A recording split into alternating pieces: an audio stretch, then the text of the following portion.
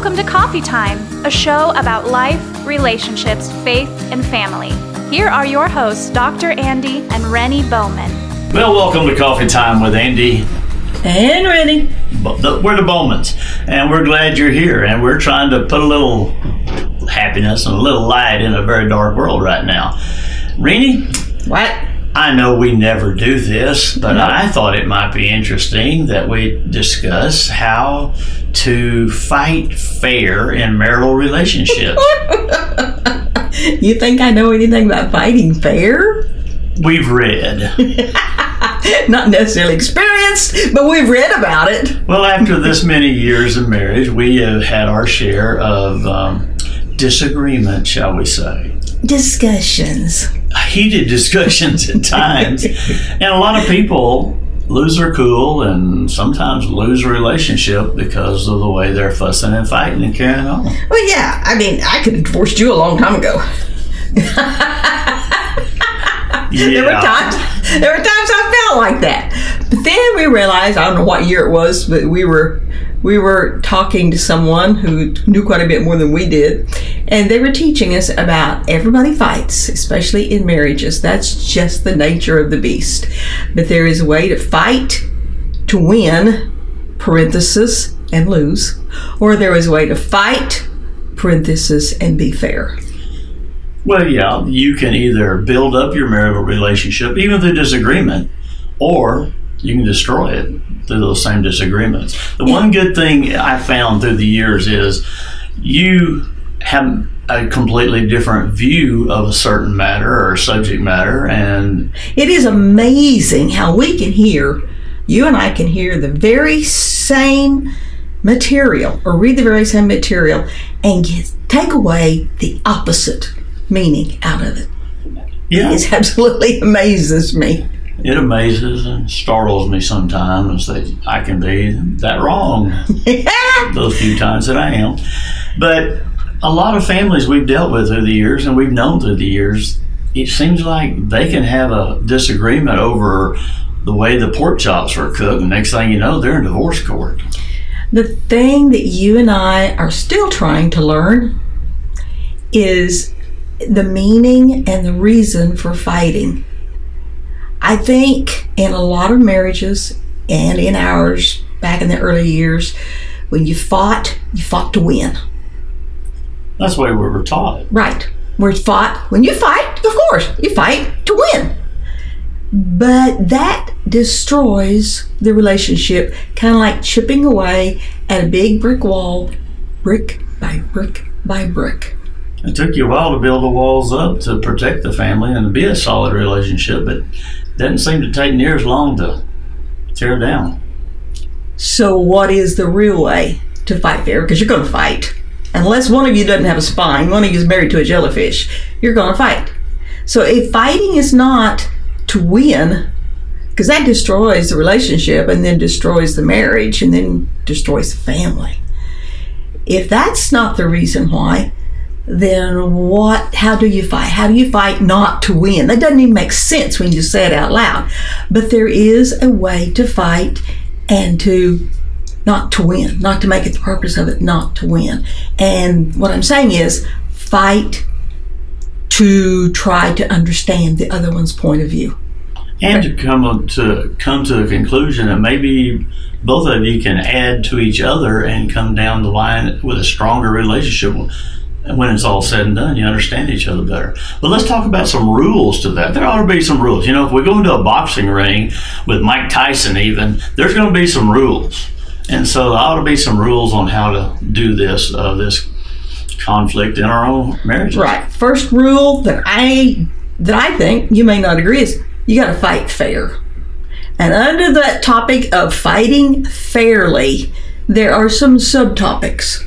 Are we agreeing on this so far? Yes. For example, one of the rules we learned is don't be historical. Don't be historical. That has to do with history. So go ahead and explain that, and I'll see if I agree with you. Well, if you're in an argument or a discussion, one party or the other has a tendency to bring up all the failures of the other parties background. Or to say, you always do it that way. You know I can't stand it. Or you never put the lid down on the toilet. That's right. Now think about those two words. You always do so-and-so, or you never do so-and-so. Think of the total improbability of that. Yeah, if you say, I always do something wrong, well, I could probably take you to task and say, well, there was one time that I didn't. But the fact of the total, absolute improbability of always or you never, set that aside. The fact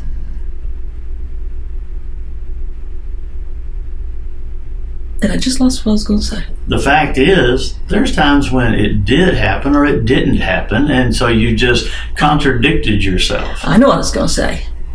I'm having brain problems this morning. The fact that the inflammatory nature of that right there. The accusatory nature. Yeah, it is totally inflammatory. For me to say, you never do so-and-so, automatically what's going to happen? Your arms are going to cross emotionally and mentally. Oh, yeah? Well, let me tell you what you never do. It's totally inflammatory. So, you're not setting yourself up to understand each other. You're setting yourself up to escalate the problem. Yeah. So, rule number 1, don't get historical. How about rule number 2? Don't get hysterical. Explain that word. Well, from a male point of view, men can't deal with women's tears, and women can't deal with men's tempers. Okay, well, let's go from the first one. I'll address the men's tempers, but you address the women's tears. Why do you say, and I've heard it said before, why do men dread women's tears? It's hard to argue with your wife that you care about when she's crying and sobbing and all upset like that. So you're saying that are you saying that we manipulate you? Yeah. Really? You think we can turn the waterworks on and off just like that at will? No, it's just that women are sensitive and feeling beings as a rule, and so when they a man says something that offends them or hurts their feelings, they can automatically feel like they can turn on the waterworks. Turn on the waterworks. Not that they on and off. I'm simply saying when you cross that line and hurt their feelings, then it becomes emotional. Because they are emotional creatures. Exactly. As a rule, as a whole, they are much more emotional than a man. And tears are an automatic reaction to feelings being hurt. Kind of a default. You might say that. Maybe. But I do understand, even though I understand a woman who will automatically, the tears come whether she really wants them to or not. I understand from a man's point of view, he feels like that is manipulation because it invariably puts him feeling helpless. And he feels like I really, not only were we arguing about something, but now I've really hurt her feelings, and so it creates a whole new set of circumstances. And most men who care about their spouse, they really don't like that. They can't deal with that. They don't know how to answer that. Okay. Well, you said that for the woman, what we don't like, and I can talk about that, is I have watched men are much stronger. That is just a fact. Physically, you have much denser, stronger muscles. Your physical presentation is usually much more threatening than the female presence. And when a man gets angry, if he's not careful, he can be much more of a physical threat to a female. Because he's just stronger. And if a man decides to use that, that's very, very threatening to a female. It feels like he's not fighting fair. We want to tell you about one of our good friends in Idabel, Oklahoma at the Red Bee Restaurant down on Central Avenue. Go by and say hi to Bendette and tell her Andy and Renee sent you. Call them at 580-286-7919. Red Bee. Good. Well, it's not, because to some women, some particular women, it's very intimidating to have a husband who is stronger and oftentimes larger, and he swells up to some degree or turns red in the face or whatever. That puts the woman on the defensive automatically. Yeah, I think it behooves every man out there to learn control. You have to learn control of your emotions, because your emotions control your behavior. And if you're married to a much smaller, weaker physically woman, and you don't control your emotions, aka your temper, then she can feel threatened. And I've talked to a lot of women, they do feel threatened. Well, let's move on to some more rules about this thing.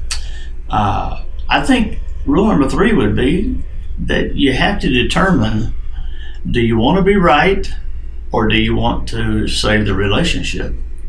Because the old saying is, you can be right and be dead right and ruin everything about your relationship. Right. The main thing that you and I had to learn was, do I want to be right and prove him right, or do I want to build a relationship?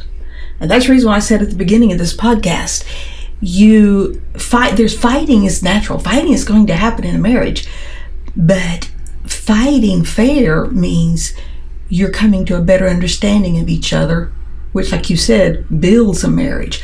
Whereas if you're just wanting to win, to prove that you're right and he or she is wrong, your spouse is wrong, then you're just building yourself up. You're proving that I'm right, I'm smarter than you. And what you're doing is you are tearing down the relationship, which tears down the marriage.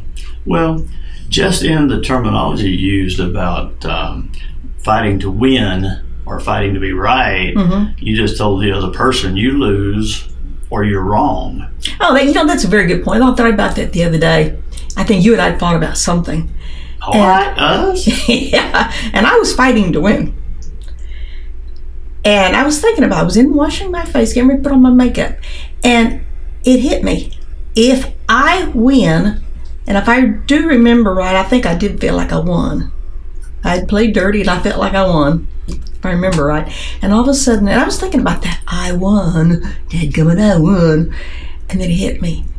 If I win, somebody has to lose. Because if there's a winner, there's a loser. Yep. And then it hit me. I guess God was talking to me. How does it feel to lose? If I win, you have to lose. And I've been on my end of losing enough to know I don't like that feeling, the feeling of smallness that it gives you. I don't think anybody does. Right. And I thought, and it hit me then all over again, it is not worth it to fight to win, because somebody has to lose. And when somebody has to lose, then the marriage loses. Yeah. And that means I lose because I'm part of that marriage. Exactly. Both parties lose. And it's not for the benefit of the marriage or the family. Let me give you something else. If I'm in a ring with Mike Tyson, for example, and the referee's explaining rules to us, one of the rules he's going to tell us, no hitting below the belt. Yeah, what does hitting below the belt mean? Absolutely. And in a marriage, if you've been married, if you've been in a relationship with somebody very long at all, you have an innate, maybe subconscious even, knowledge of what below the belt means in that person's life. You know, go ahead. You know those sensitive areas that you can really hurt somebody. You know the soft underbelly. You figure it out subconsciously that is where there's a weakness. That is where an unprotected weakness lies.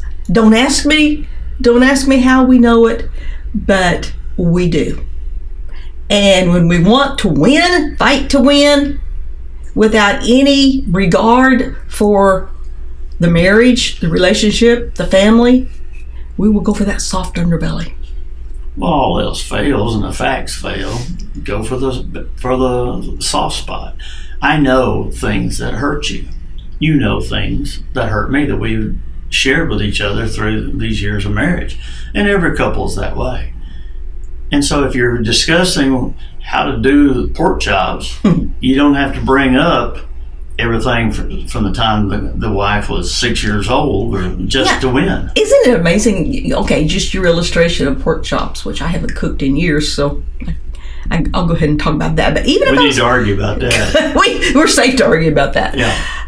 If I was cooking pork chops and you were in a mood to disregard the rules of fighting fair, you just felt like winning, you could somehow slip in the soft underbelly into our conversation. My soft underbelly. Sure. You could find a way to slip that into the argument about cooking pork chops.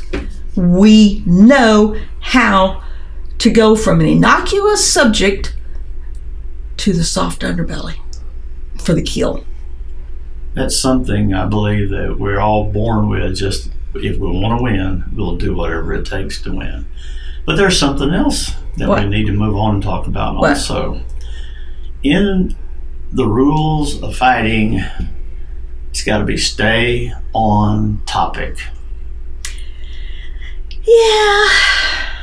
Yeah, and I think what you mean by that is stay with what the fight originated with. Yeah, don't go chasing rabbits. Don't deviate from that topic.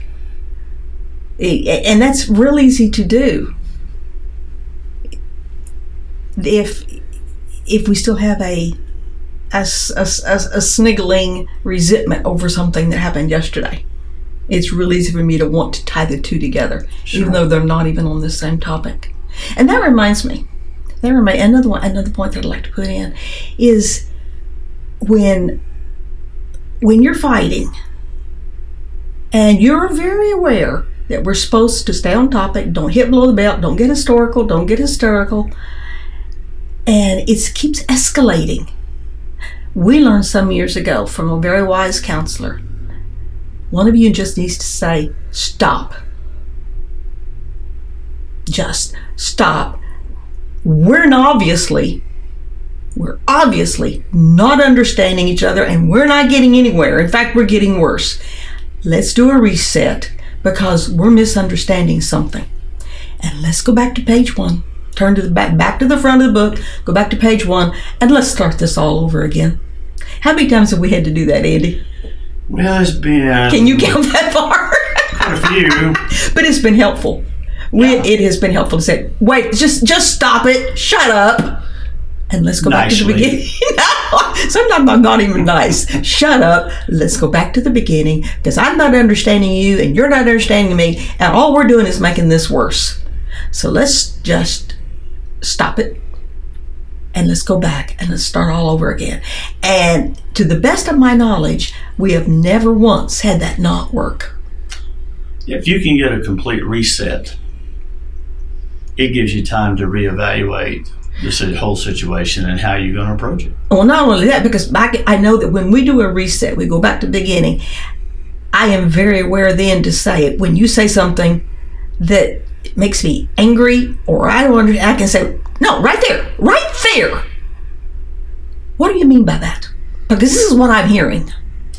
And sometimes... And you have a chance to tell me. And invariably I'm going, oh, okay. I took that differently the very first time around. And vice versa. You can do the very same thing to me. Rennie, wait a minute, right there. You said that a while ago. And that makes me feel like so-and-so and so-and-so. What do you mean by that? And I have a chance to explain what I meant by that. And you invariably have a different outlook on it. And we can go on with our argument and do it much more successfully. Our counselor told us years ago that marriages and relationships are kind of like cogs on a machine. We think they're going to fit perfectly together and the machine will work properly and everything's great. But the truth of the matter is we all have little knobs and little knots on those cogs, and sometimes they've got to knock each other off to trim them down to make them fit perfectly in the cogs. I remember that lecture. He had his fists up there, and they were close together, and he was rubbing his fists together. And if anybody's ever done that, your fists don't rub easily together. And he said that's what fighting does, and learning to fight fair. And the more you fight fair, and the more you do that, the smoother the cogs get, and the better they fit together. I always figured if you got all your little knots knocked off, that would be great. Oh, that's for another podcast. Yes, it is. Well, we hope that when you are fussing or you fighting, we hope that maybe these little rules might help you down the road. And it doesn't have to escalate to something horrific. But just remember this also. If it does, do a reset. Just yell at your spouse. Just stop. Let's go back to the beginning because we're not doing well. Let's go back and start over again. Pork chops will still be there. Do the pork chops. This is Coffee Time with Andy and Renee Bowman, and we hope this has been something good you can learn from it today. See you next time. Bye, y'all. Thanks for listening. Be sure to subscribe in your favorite podcast app so you never miss an episode. And for even more from Andy and Rennie, visit coffeetimecolumn.com.